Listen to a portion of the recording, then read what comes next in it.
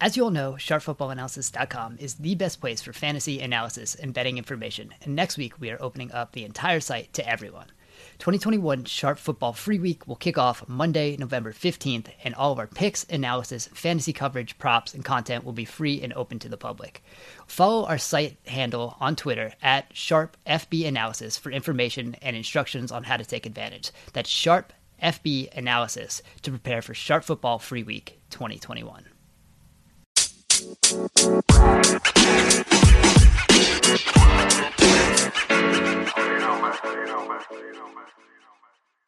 Hey guys, just wanted to let you know this show was recorded before both the Cam Newton and Odell Beckham signings were made official on Thursday. We talk a little bit about both of those scenarios. There's a bit of talk about the Panthers quarterback situation, how they got there. We do talk about the possibility of Cam coming in, and there's a lot of Odell Beckham talk within the episode. Obviously, neither one of those signings really impact the analysis of what's going to happen in the games this week, which is mostly what we're talking about. So for those signings, we'll have some written content on the site, and we'll definitely get into those next week. But for this show, it's talked about a little bit, but doesn't change a lot about what we really talked about at the heart of each game in this episode. So thank you guys for listening and enjoy. Hello, welcome to the Sharp Angles podcast. I am Dan Pizzuta, joined here by Rich Rebar. Rich, here we are sitting here at week 10 now, double digits. We've made it pretty far into the season. Still, I mean, we talk about football every day, but officially recorded every week on this podcast. Still have no idea what's going on, especially when we look at any of these teams, whether figuring out whether they're good or not. We spent an hour last week talking about all these teams and have no idea what happened in week 9. So we can maybe pretend that didn't happen. So as we head into week 10, how you doing? Good. Yeah. We're officially at that through halfway of the NFL regular season. So the back 9, we can call it, so to speak, right now. Last week we were, I mean, the games were bad, and man, I don't think we said anything that was right that happened in those games. I mean, oh my goodness, what a catastrophe those were.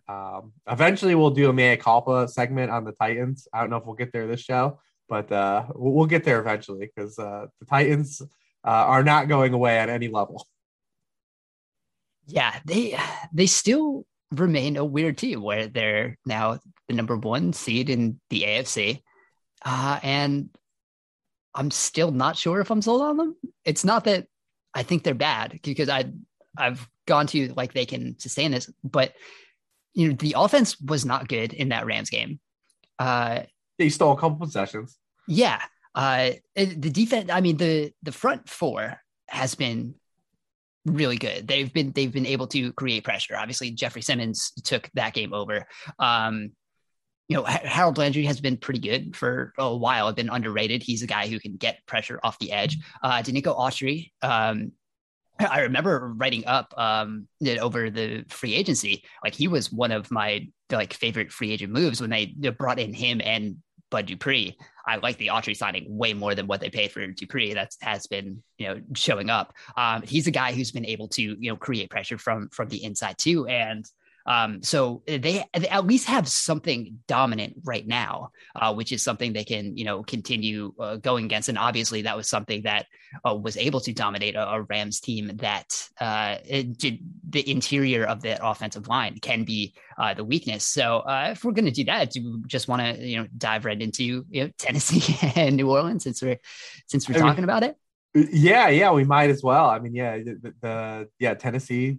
I mean, there's a recent resume is hot, and then these are 2 of the weirdest teams in the NFL, right? Like the way they operate. Yeah. I mean, granted, we knew what the Titans were. The Derrick Henry's made it. The thing has made the element a little weirder moving forward. But the Saints, I mean, are legitimately one of the weirdest teams in the NFL. We've talked about this multiple times this season.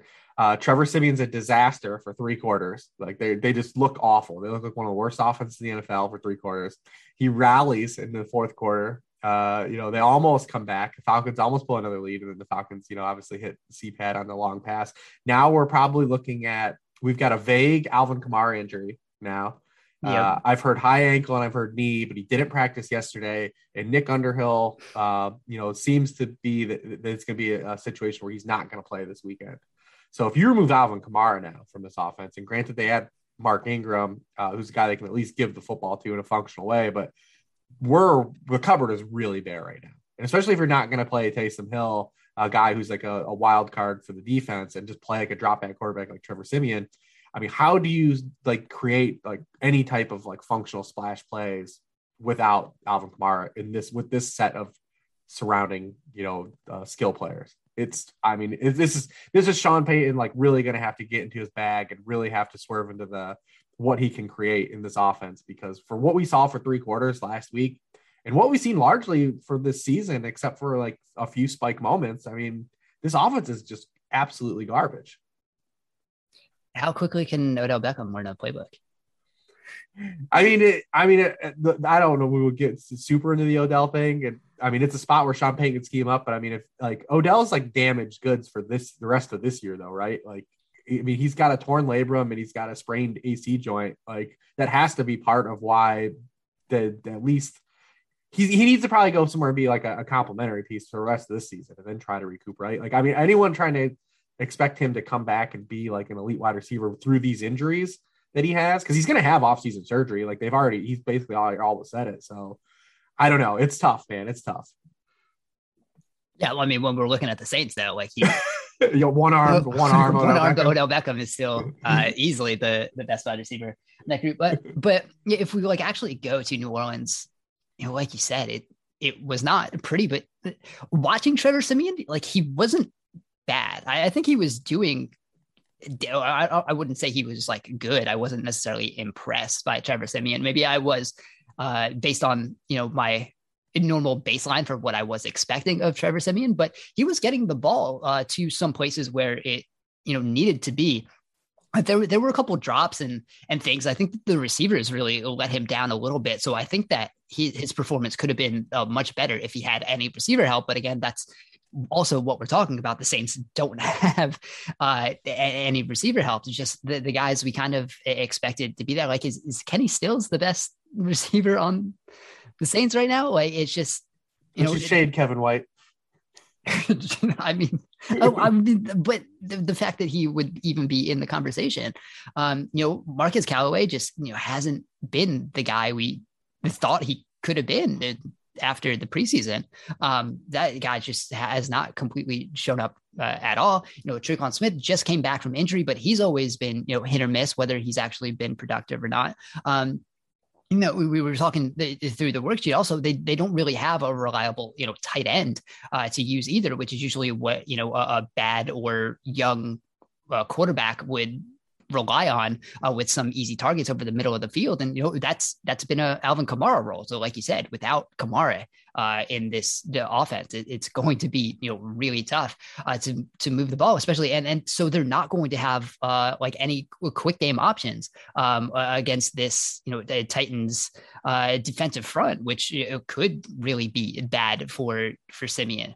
The New Orleans, the offensive line, especially, is still pretty good. I think the tackles are a little better than the interior, but it's still good. So I'm not expecting them to, dominate in the way they did last week. But yeah, there's not a lot of answers for New Orleans. So as whatever we think of what this Titans, defense is going to be, which we've seen is a very high variance type of defense, especially in the back end. But when they're getting so much pressure, that obviously alleviates a little bit there. But I mean, it's hard to expect New Orleans to be able to move the ball at all.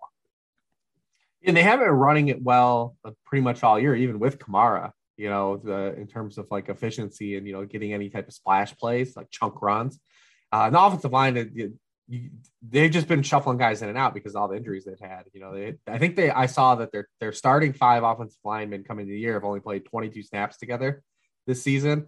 Andrews Pete's obviously out now. So, I mean, that's still like kind of an issue with the amount of bodies that they've had to play. But I mean, it's just, it's hard to like really get excited in terms of, what they can generate, but they've pulled a lot of these games out. They've come into these games, but we've had this conversation at least 2 or 3 times on this show, and they come out, they find a way to, get enough stops on defense and score enough points on offense. So we'll see if they can do that here. And this would be so NFL, right? Like this NFL season as it's gone, to have a Titans team that's run through the juggernaut of what they've run through the past month of beating the Bills, the Chiefs, the Colts, and then the Rams, and then come out here and like play like a 16-19 game against the Saints and lose. That sounds right. But I mean the Titans, I'm excited though, because it was the first game for the Titans, and it was a game that they led throughout, and they had the multiple possessions that they stole, but it was the first game all season they actually had a pass rate above expectation. So I mean, a little bit of an inkling. Julio's not been on the injury report all year, and AJ Brown is getting peppered with targets. So, I mean, maybe if they play a neutral game script, we're going to see them be a little more aggressive without Derrick Henry. They kind of have to be, right? Like D'Onta Foreman looked the best of the three guys last week that filled in, but we already seen like Adrian Peterson off the shelf, came back and got enough touches inside the 5 that like we see the role he's going to play in the offense. But I mean, it was D'Onta Foreman definitely had the most life though in his legs out of the 3 guys that took over last week. Yeah, I mean that kind of sums up the Titans right there. We kind of talked about this the last week. I'm interested in seeing what the Titans do develop into eventually, because it can't be what it was, and like we said, with the Henry injury, it wasn't super efficient when he was in, right? So you can't expect to be even trying to replicate that with other non-Henry running backs. So we'll see. They still, using the play action, using those in breakers. I think they set up a couple other things, to the outside to a point where, Jalen Ramsey was able to jump one of them. So we'll see. I think there's still some kinks to be worked out in the passing game, but yeah, like you said, it was, slightly over expectation for passing, but I think that's something that's going to continue to develop. But with New Orleans, that's still a defense that can play pretty well, but they also are a defense that can be caught occasionally. But the Marshawn Lattimore's of the world is the guy he's one of those guys who can look like a shutdown one week, or even really play to play, look like a shutdown corner one play, get beat on a double move the next play. So Pitts had him last week for one. Put that and dropped it. Yeah. So it's going to be, we're going on a while talking about this game, and we just have no idea what either one of these teams is going to look like. And that just kind of feels like a lot of what the NFL has been this year. So let's move on to one of the other teams that played in that New Orleans Atlanta game. And let's talk about the Falcons and Cowboys, because this is a real interesting game, because Dallas is coming off a game where they easily looked their worst from this year, getting just completely blown out by Denver. And then Atlanta had that win where we were just kind of expecting them to be the Falcons and blow it late, but they were able to still hold on, and they look like a completely different team since their bye. It's just been, actually fun to watch. It feels like it took them a little bit. Like they were using Cordero Patterson. They figured that out like real early. Like that was the first thing Arthur Smith figured out on this offense. We can move this guy around. He can be our running back. We can split him out wide. We can, play to play. We can move this guy around. We can change our formation without changing our personnel. And I think that's big. It took them a little while to figure out Kyle Pitts.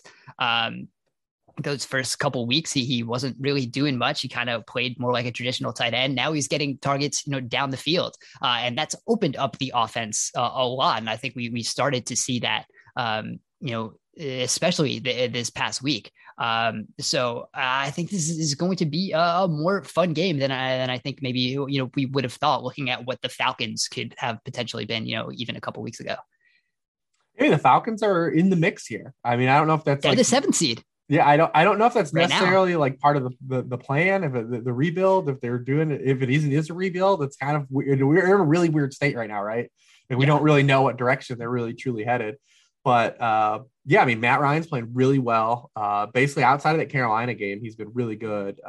Since the opening opening week of the season. He's been really solid. I like what they did with Pitts because, Pitts came out after the Carolina game and talked about, how, he got the extra attention when, playing outside, the Stephon Gilmore, they threw him at him. Cowboys don't have a guy to do that with him.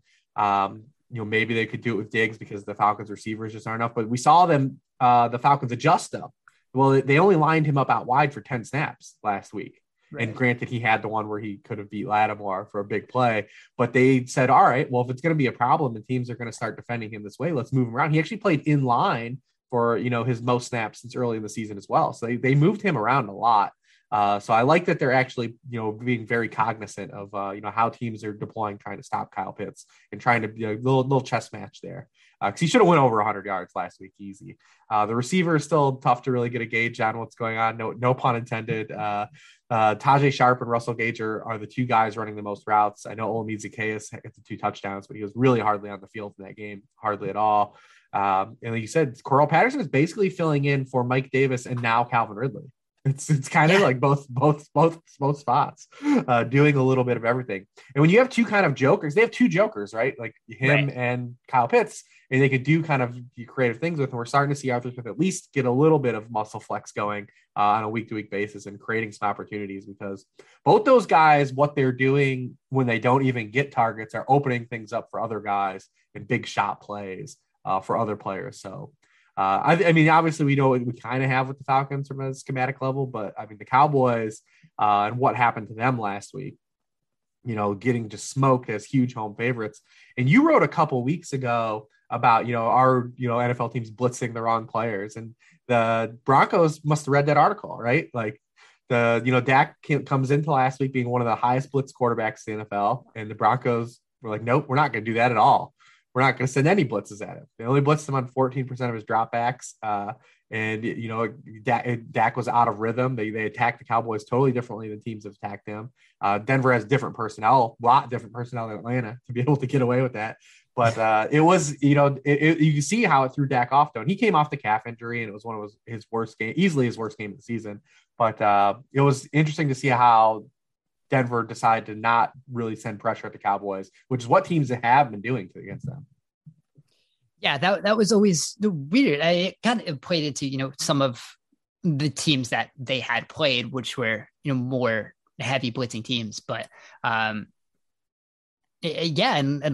last week they were able to, get pressure with Ford. Not having Tyron Smith was a big part of that.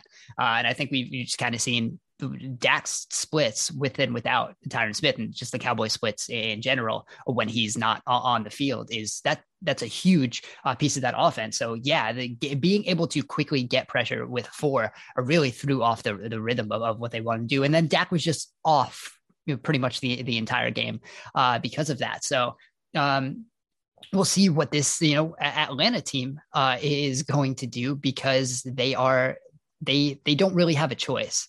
Right. They are, they don't have the guys to rush with 4. They are actually only blitzing on like 17%. And I think we kind of saw there was a clip going around for Dean Pease, maybe it was like last week or a couple weeks ago. Someone asked him, why he wasn't sending pressure, and he was like, "Well, we're not getting home on the pressure. We're not getting home when we blitz. So why would I send an extra guy if we're still not going to get pressure? And then I'm leaving my secondary out to dry." So I think he's still figuring out, what this defense it can be, because in his bones he wants to blitz, he wants to be sending guys. They can still do some of those simulated pressures where they're stacking the line, still rushing 4, but you don't necessarily know which 4 are going to come. But I think Dak's smart enough he's one of the best processors both pre and post snap. So now I'm not totally sure how much that would really confuse him, because he's going to be able to get the ball out, he's going to be able to figure some things out there. And so, Atlanta they still just don't have the guys on defense to really make that kind of impact. So definitely expecting, Dallas to get back on, to what they've been doing early in the season, really. But, AJ Terrell has been really good. And I think, really underrated corner. He was starting to play really well last year. and now coming in, he's been one of the better corners in the league this year. So that's a really fun piece for the Falcons to we have have the on Lamb, the outside. The Lamb Terrell dynamic is here. Because everyone said that they that was the guy that they should have had. Yeah, right. Yeah. But I mean, things have worked out slightly well for Atlanta. They're still doing some good things. So it's going to be interesting. But one thing with Atlanta, the offense of how they've completely turned it around. I think I'm going to be writing about this.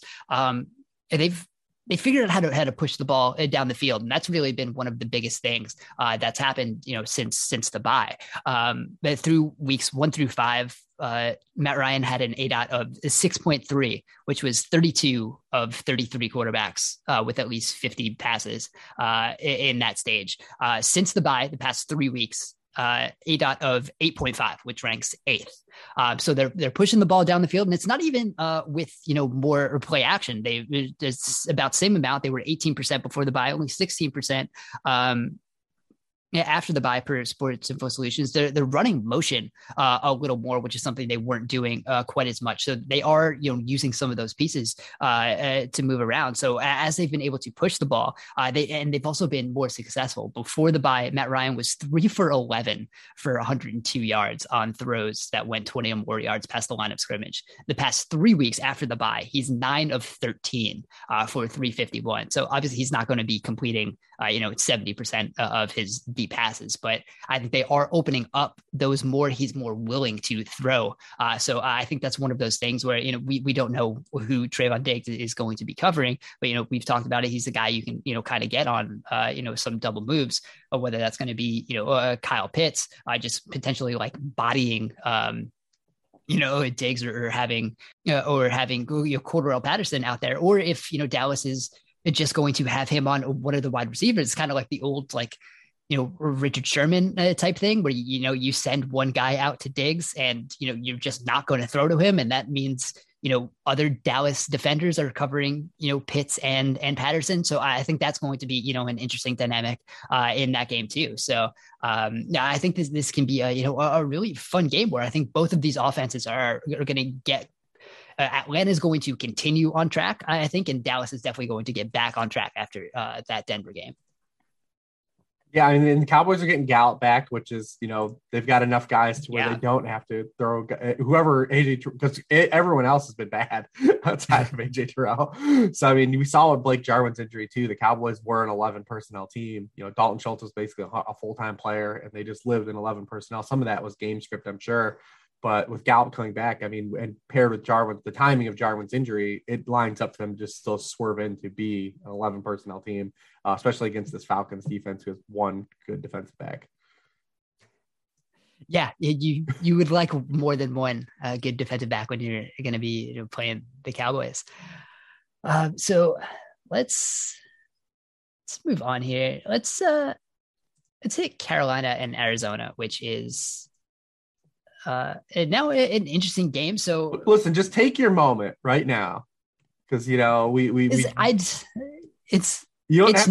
know if it's fun anymore. So I liked what the Panthers had done. Obviously, we've had multiple discussions about this, in the off season while we were, leading up. Everything I liked about Carolina was held back because of what Sam Darnold could potentially be at quarterback. And he's been exactly what I think he's actually been worse than what I thought. And I had very low expectations for what he could potentially be. And we saw the first, couple weeks, they Jared Goffed Sam Darnold as well as, someone non-Sean McVay could, Jared Goff is someone that the training wheels were so completely on that offense. He was barely throwing the ball downfield. That was working. The defense was incredible. So they had a lead all the time. They didn't have to play from behind. We saw pretty much from the first time that that Carolina had to play from behind in that what was it, like the third game. Yeah, it was the Dallas game. It was completely like that derailed, like from the first snap they trailed, it completely derailed their season, and we kind of saw what Darnold was going to be. And it's just it's just so disappointing because like it was so easy to see coming. Like we've had this we had the sample of Darnold being this guy, right? So, and I mean, when you look at Carolina, it's just upsetting for what they, just could be doing. Like we were just talking, they had Teddy Bridgewater, who, was not great, but he was fine, right? And I mentioned this a bunch. Like they were able to create an offense around him that was able to work. And it was less training wheels than what they had in the first couple of weeks with Sam Darnold. And then, Bridgewater got hurt, partway through in the second half of last season. And then the offense tanked a little bit, but through like week 14, this was still a top 10 offense by DVOA. So, I wrote about it at the time. The Sam Darnold trade was a move to make a move at quarterback. It wasn't necessarily a move to get better, right? They thought they needed to do something other than Teddy, so they brought in Darnold, but didn't necessarily mean it was going to be better. And now we've seen it obviously hasn't. He's completely tanked, the offense. He's just not a guy who's going to be able to, drop back and read coverage. He's going to, throw these dangerous passes. And we just kind of, saw it against New England. Like, I'm not sure there's a quarterback Bill Belichick likes to scheme up against more than Darnold. That was obviously, the seeing ghosts game with the Jets. You just, have these, types of plays where they're able to, have that sim pressure either or blitz, and they just have corners that are able to, jump these routes. So when you look at what the Panthers have done, it's just, it's just from an entire, roster building perspective, because now they're going to be in the same place again. And the biggest unforced error was picking up Darnold's 5th-year option, which now under the new CBA is fully guaranteed, which is about $18 million. So when they pick that up over the trade, they now have $18 million guaranteed on their cap for 2022 for a quarterback they cannot have on the roster. Like they're pretty open about it now. They're pretty open about it. It took them 10 weeks to get there. And it's just, it's, for a lot of other smart things, I think this team has done, it just completely derails them. And now they're in a worse place heading into 2022 looking for a quarterback than they were in 2021 when they made this Darnold trade. And when you have now these young pieces on defense that are starting to develop, like you do need to figure out what that quarterback is going to be, or you're going to waste this defense, because by the time you figure out what a quarterback is, you might not have this great defense anymore, because we know you can't rely on that. So just, overall for Carolina, it's just, I think they made a really big mess, and it's their own fault. Really. I think they could have stood pat. They could have been fine, for as well as JC Horn was playing. Like you take Mac Jones or Justin Fields at that pick, which you could have done. Like they didn't have to make that trade. And now it's really, I think, has made their way out of this just so much harder. Now they're going to play an Arizona team that was just able to beat the San Francisco 49ers with Colt McCoy without DeAndre Hopkins. So we might be getting Kyler back. We might be getting DeAndre Hopkins back. So, Carolina now after this game. So right now they're 26th in DVOA. They're 31st in offensive DVOA, right? And they're going to they're ahead of the Jets. They're basically as bad as the Jets offensively, which is amazing. Yeah, which is nuts. So Carolina 4-5, they're probably going to sit 4-6 after this game. It's just, it's tough to see what this team potentially, could have been, and kind of what the box they built themselves into, which is just, not good. So this Arizona team, and with, this the Panthers offensive line, which was, clearly a problem. But now we have them going against this Carolina or this Arizona defensive front. Which is really good and create pressure. They're still blitzing, but they also, don't have to. Even with the loss of JJ Watt, they're still getting pressure. And Marcus Golden, 3 sacks last week. He's been great. He's, I think 15th in quarterback hits. He's like top 10 in sacks right now. He's tied for the league lead in forced fumbles. So like they just have guys who are able to get to the ball. Their corners are guys who can, take advantage of mismatches and they can, have those high upside plays that they, want to have. So it's just, I don't know how this gets much better for Carolina. I mean, the defense is still really good and, they're still doing their part, but like I said, the offense is so bad. I don't know how PJ Walker gets them out of it. He was fine in his spot start last year, but, it was against the Lions and it was a game where they just kind of nursed their way through the game. They were winning basically 20-0 basically the whole way. I think Stafford played really bad that game too. But so far we've seen Philip Walker come in and he's completed his 3 of 15 passes since he's in the little spot starts that he's had to come in for Darnold this year. But I mean, yeah, they're paying Teddy Bridgewater $17 million this year. And then next year they're going to be paying Sam Darnold. And it's just like, yeah, it's unforced errors. And not even that they could have taken one of the rookies, which you can factor in, but you alluded to it too. They could have taken Rashawn Slater at that spot. And instead they kicked the can and brought in Cameron Irving and Pat Elflein. Like, they tried to discount, dollar store the offensive line. And that's also been a problem.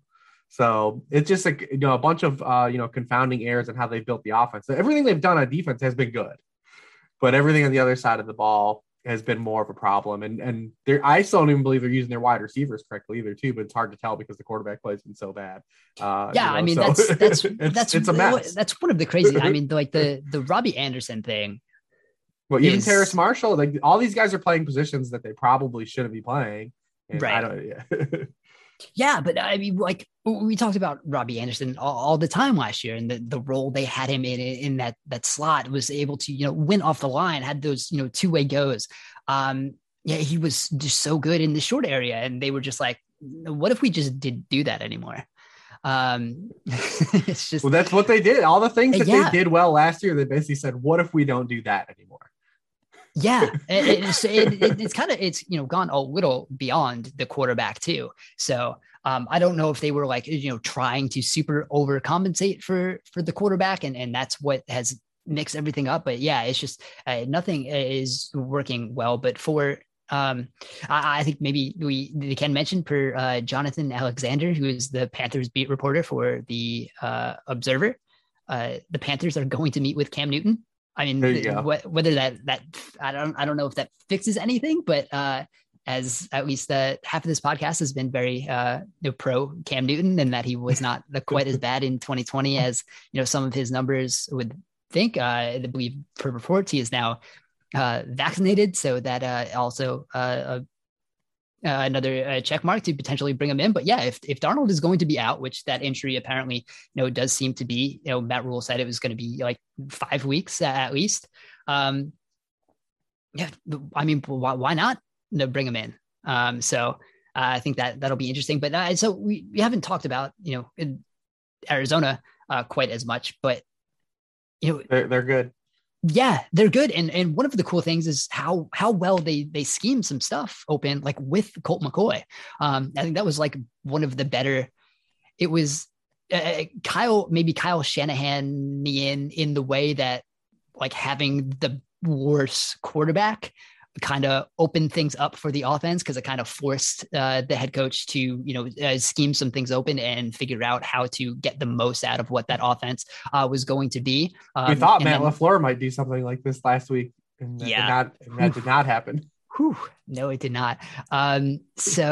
But yeah, so I think, if we get Kyler back, I think, having that as a base now might be able to open up some more things. Like obviously this run game has always, been good. And even, without Chase Edmonds, James Conner is, more than good enough to step into, that role. Benjamin is a guy that is really fun.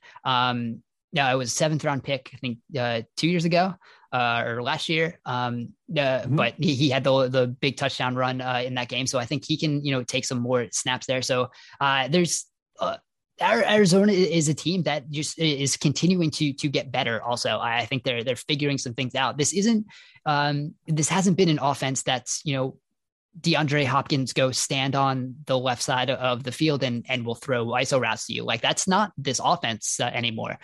There's still been some Kyler to go make something happen to the offense throughout the beginning of the season. But I think a lot of these pieces are starting to really mesh well together, and that's been really exciting, and I think going to be a big part of the second half of the season.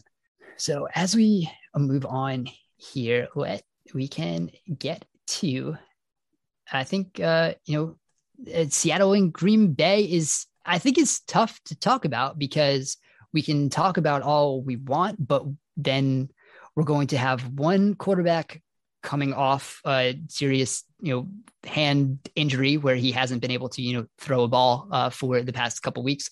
We're potentially going to have one quarterback who hasn't been in the facility or like legally been able to do anything for the past like week and a half. So who knows what quarterback play is going to look like on either side of the ball there. So I think this is just, I feel like this is just kind of a wait and see of we don't know what either quarterback and by extension these offenses are going to look like.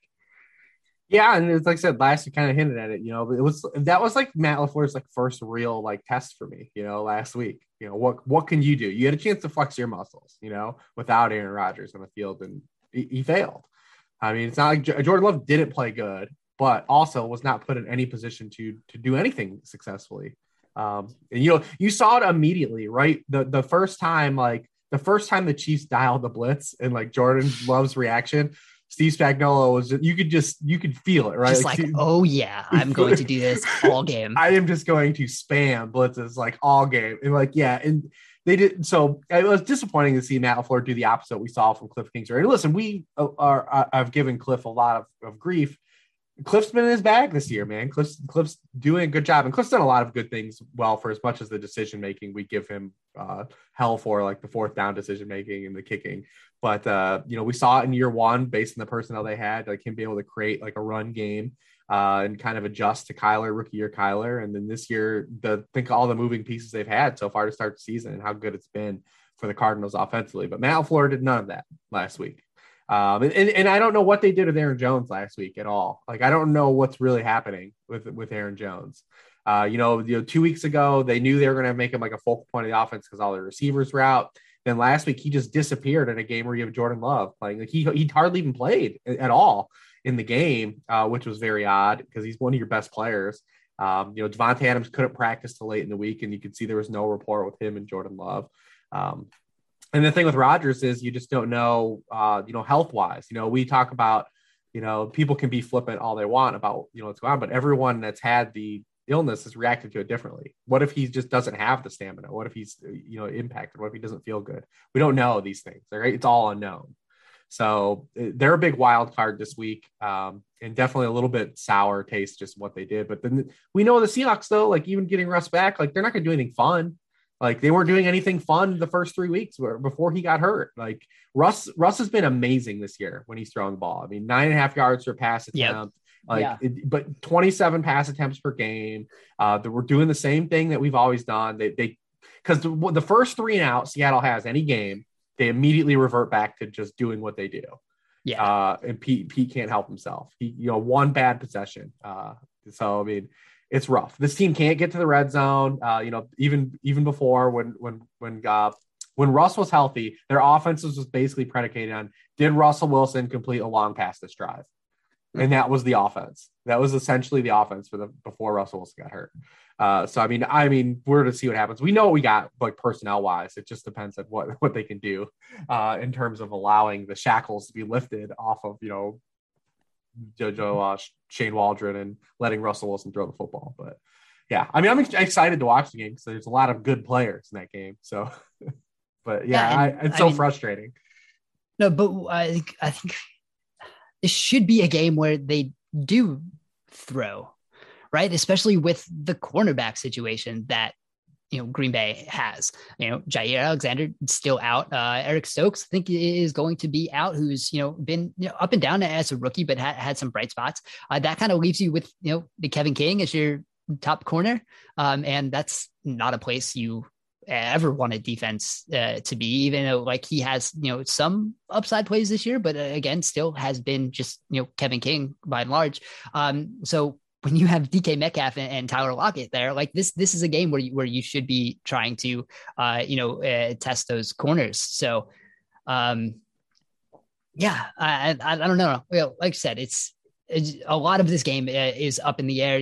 There are some places where it should, we know kind of what should be done potentially when you're looking at this in the abstract, but whether we're going to see any of those things happen is we just don't know. This is kind of very much a wait and see game. I like the idea someone had of Odell Beckham doing the coin toss, sitting in a suite, and then the winner he signs with. I think that would be a fun way to the Packers are the team that make this the most sense to me for the reasons I laid out. I feel like he's hurt is the big thing. He's hurt. So you counting on him to be your wide receiver one, like the Patriots or Saints would, is I feel like a lot to ask, but having him play along Devontae Adams, now this is something I can get on board with, so the Packers don't make these types of moves though. So we'll see what happens.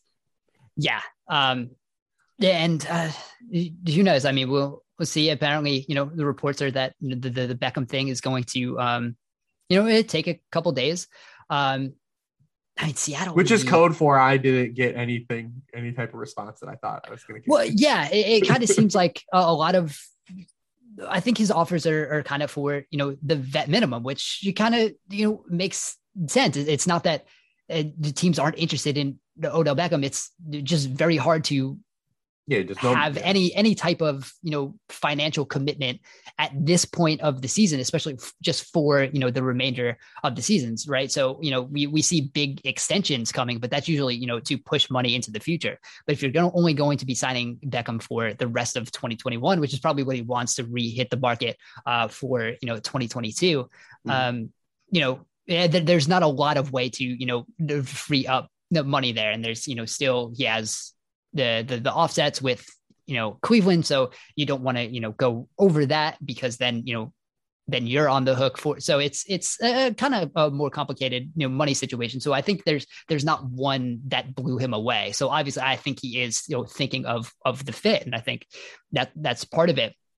I mean, he's still getting open. Like we kind of talked about this. He's not going to be take a slant for 80 yards guy to completely bail out the offense. But I think he's going to be going to better situations no matter where he goes.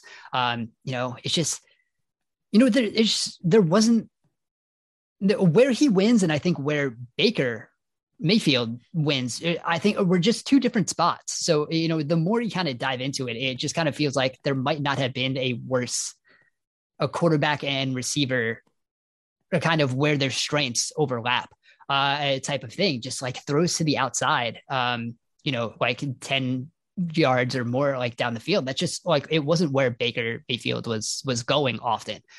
So I think he still has something to bring to an offense, and we'll see. Obviously I think, it shouldn't be, all pro expectations or anything, but I think he's definitely has more than what he showed in Cleveland. So I'm really intrigued to see where he's, going to go. All right, let's hit Sunday Night Football, Kansas City. Here we are, the 10th week in a row of what's going on with the Chiefs. But so the last game was, obviously not great. But the interesting thing is, we're talking about all these, too high shells. That's what's slowing down. And, there is some truth to that, but, we've talked about that so much, but yeah, but it existed last year and they were still good. And right. For 6 weeks of the season that happened and they were still good. Right. There's more to it than that. But the thing is here, we're going against the Raiders defense right now that plays that shows a single high shell on the most snaps, or leads the league in one high shell on pre-snap looks, runs the second most middle of the field close, so that's single high post snap in the league. So we'll see if that is something they stick to. They've kind of been that. I think they're kind of the lone cover three team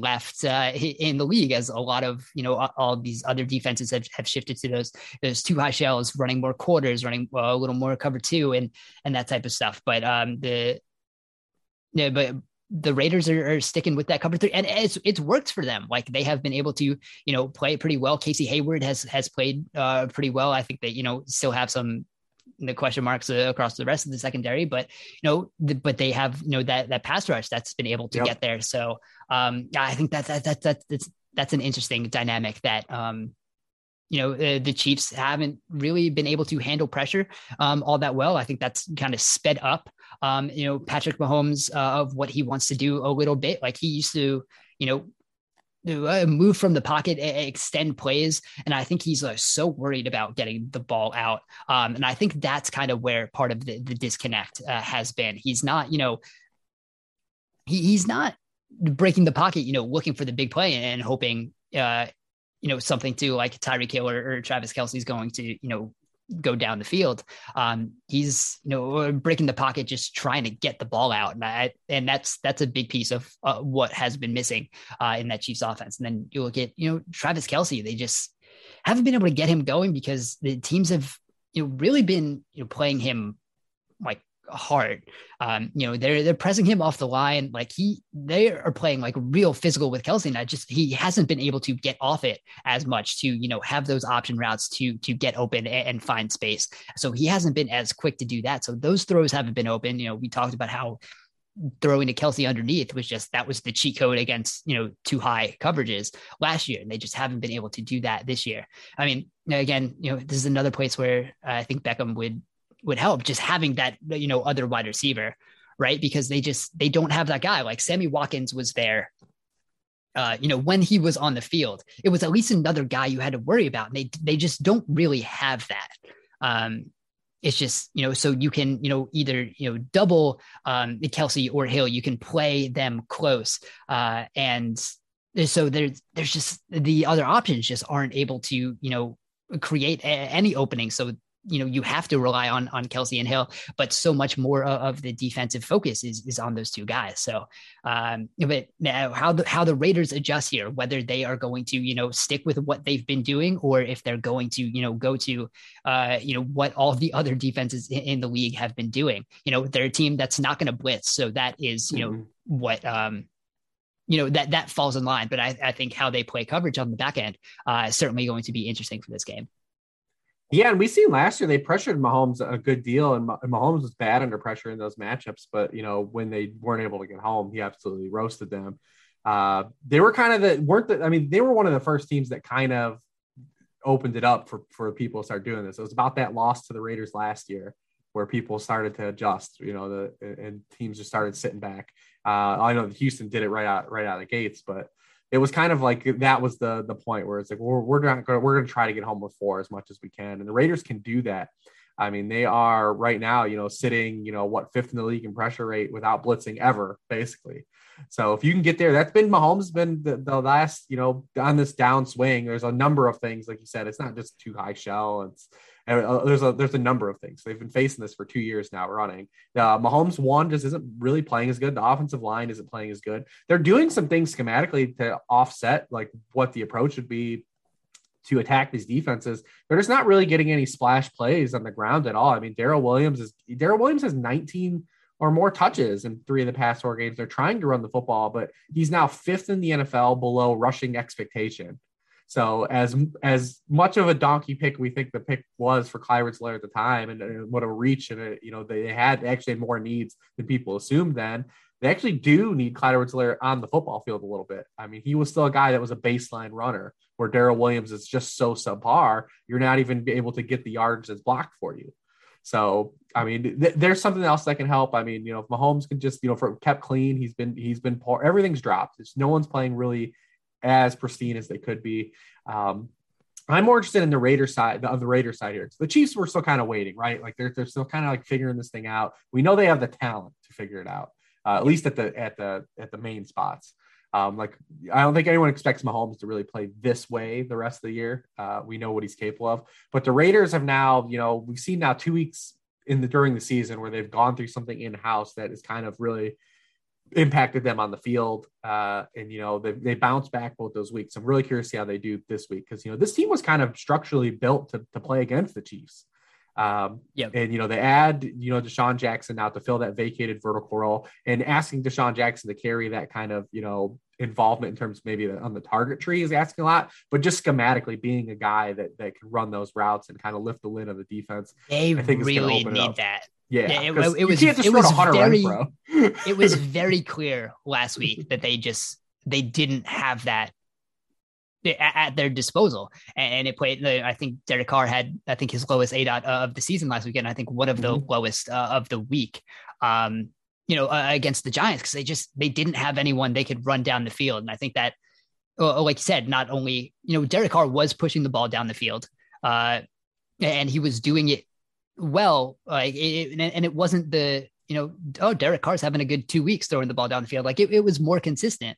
And so, whether, obviously Deshaun Jackson, like you said, not going to be a guy who's, maybe you get like 4 routes out of him, who knows? It's Deshaun Jackson. It could be, an injury could be around the corner anytime, especially when you're sending him down the field that often, just at his age and obviously with, his, career history. But that's a piece of that offense they really needed, whether it is throwing the ball down the field or just opening up more of that intermediate. They didn't have anything opening up. It was running routes to that intermediate. There was nothing taking the top off the defense. And I think you saw, like with the Giants, they were just able to sit and jump routes. The Xavier McKinney picks, he didn't have to worry about anything going deep, so he just played everything in front of him, was able to break on the ball, and that's where those 2 picks came from. So who knows how effective Deshaun Jackson is going to be, but that vertical element in the offense was missing so much. So, we'll see how much of an impact that has. Yeah. So I'm excited to see the Raiders and how they come back, how they bounce back. Like you said, not only just playing defense, they did get Waller involved, for the first time in a few weeks last week. Carr just missed him on a couple freebies. I mean, they were as bad as it was. I mean, if they convert in the red zone, they still might win that game. So yeah, I'm excited to see, how they come back and bounce back. They bounce back. This is a season. I mean, everything they've gone through, in-house, it's kind of a team it's easy to kind of on the outside, just kind of root for some of the pieces here, kind of coming together and some of the stuff they've gone through. But this is an interesting matchup on Sunday night. These 2 teams played 2 shootouts last year. Maybe we get that in the cards too, and primetime football is fun again. We were spoiled for so long. I mean, Bears Steelers did get there in kind of a weird way last week, but it wasn't the weirdest way. But it wasn't. We don't like want to replicate that. It wasn't like it was good. But these 2 teams did play 2 really fun games last year, though. So maybe we can get some spillover into this season. Yeah, that would certainly it'd be nice. And I think this is a game where like we said, just every week we're like, all right, this is what's happening with the Chiefs, but there's enough talent here to figure it out. And just, we say that every week, and it's been, it just hasn't completely finding a way to win, which helps them at least. Sure. Yeah. Yeah. And I think it's kind of flipped. Like the defense has played better over the past couple of weeks. They've been able to, figure out where to blitz. I think, Daniel Sorensen has not been in coverage, quite as often. I think they've started to, they're not going to be a great defense or maybe even a good defense, but, being not the worst defense in the league, which they were, over the first, part of the season, is, it's certainly going to help. And I think that's been, the part of it, like you said, with, how often they blitz, yeah, I mean, you just look at Jordan Love. I mean, look at their layout, and it's very easy to see the correlation of what's happened with the Chiefs, right? Like their wins this season are against Baker Mayfield, Jalen Hurts, Taylor Heineke, Daniel Jones, and Jordan Love, and their losses are to Lamar Jackson, Justin Herbert, Josh Allen, and Ryan Tannehill. Yeah. So we'll see where And now Derek Carr they've fits got there. Derek Carr. We'll see. He can go in either end of the spectrum. They got Right. Dak Prescott the week after that. But then the rest of the season, like it's pretty open. They do get, obviously Justin Herbert again, and then they get Joe Burrow, but they still have 2 games left against the Broncos. I mean, all their games left are division games. They've only played 1 division game so far. So if they can kind of squeeze these out and win these division games, they're still going to be in a pretty decent spot, at the end of the day, regardless of where they are now at 5-4 and how jumbled it looks right now, because so many teams have so many division games left. We talked about with the Browns last week a little bit, just how many everything was still in their hands as bad as it had gone because of all the division games they had left, and they win one. So I mean, we still have all these division games left for so many of these teams, and it's going to shape up so much of the playoffs picture when we finally get there. Yeah, and I mean, like you said, we're at week 10. Feels like there's been a lot of football, but there's still a lot of football left. So the 49ers, the opposite boat of that. We saw them be their backs against the wall against division game, and they lost it. And now they get now they play the Rams. And basically it's almost their season. The NFC is still wide open because Atlanta is hanging on to that 7th spot, and they're only a game ahead of the 49ers. But I mean, you go to 3-6, like I don't know what the move is after that for the 49ers, because I assume it still won't be Trey Lance. I mean that's the move that's left, right? Like what else can you do? Yeah, it's. I mean, it's as much as we do want that move to happen. I mean, I don't know if necessarily the past 2 weeks where they've won, against the Bears, but I mean, Garoppolo wasn't the problem last week. Yeah, but he's just like, he is what, the problem is he's not. Yeah, the problem is the Garoppolo he's never a reason why they win. Right. He's never going to elevate anything, which was the whole reason behind taking Trey Lance and moving up in the draft to take a guy who can create on his own. So if that's not an element you can put in the offense at any point this season, then kind of I think you're setting yourself back quite a bit. Like they obviously did not expect to be here right now, whether it was with Garoppolo under center or with Lance. They were not expecting to be an under 500 team. So for what they've been doing, I think there's been a lot of the Kyle Shanahan talk over the past week after last week's loss, and when you lose to a Colt McCoy led team, that obviously is going to be a discussion. But just the pieces that Kyle Shanahan has brought in for Kyle Shanahan to coach, there's been a big disconnect there, and we've talked about that over the past a couple of weeks with the we have Ayuk in the doghouse, you have a Trey Sermon who can't get on the field despite using significant draft capital to bring him in. So there's the things that from the player acquisition and development a part of it that's not working out, and like he's still a good play designer, play caller. You're still getting those openings, but the same thing happened to his dad. This is the same thing as happened to his dad. And I think that's been coming out a lot too, which the comparisons there, especially it's like to the end of the Mike Shanahan era. There is no easy in-season fix right now. You can put in Trey Lance at some point to kind of see and jumpstart that development, because if he's healthy, there's not a lot he's learning on the bench. And I think we've kind of talked about that with rookie quarterbacks also. So it's the thing's not looking great in San Francisco right now. So I think they kind of have to step back and really take a look at what they're doing as a franchise, that on a whole, to kind of figure out how to move forward. There's not a lot of in season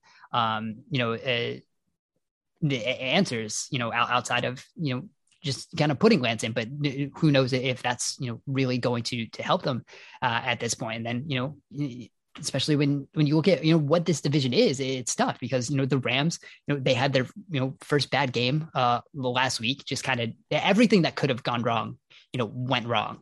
The pressure gets to them. They have Matt Stafford went full Carson Wentz, which you never want to do. And the other interception. So but they've been doing things so well that them and the Cowboys are two teams I'd fully expect to bounce back this week. Yeah. So there's no expecting the Rams to look anything like they did on Sunday night. So I think, and that's going to be tough for the 49ers too. They don't have the pieces, especially at cornerback right now to hang with the guys that the Rams have.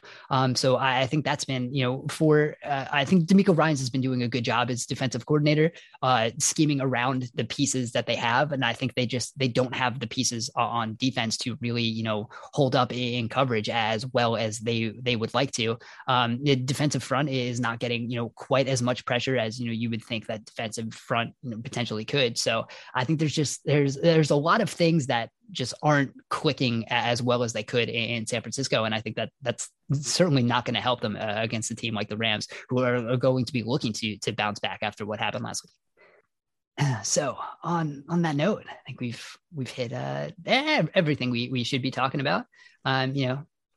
Left off a couple teams, but I don't think that's going to be too much of an issue. We'll see. I mean, it looks like a fun slate of games. Hopefully it bounces back from the watching all of what happened in week 9 was certainly like, if we could not do another like 6 to 9 game this week, that would be great as we're going through it. But here we are, week 10. We're rolling through the season here. So we're going to end here for today. A reminder, you can find all of our work on sharpfootballanalysis.com. You have all of Rich's content from the worksheet, DFS stuff, player rankings for fantasy. You can be looking all of that on sharpfootballanalysis.com. Reminder that Rich's fantasy show and our betting show with Brian McChrystal, all on this podcast feed. So please subscribe to the Sharp Angles podcast feed. You can, rate and review the podcast, which helps us out greatly. You can find Rich on Twitter at Lord Reeves. You can find me on Twitter at Dan Pizzuta. Thank you guys for listening, and we will talk to you again soon.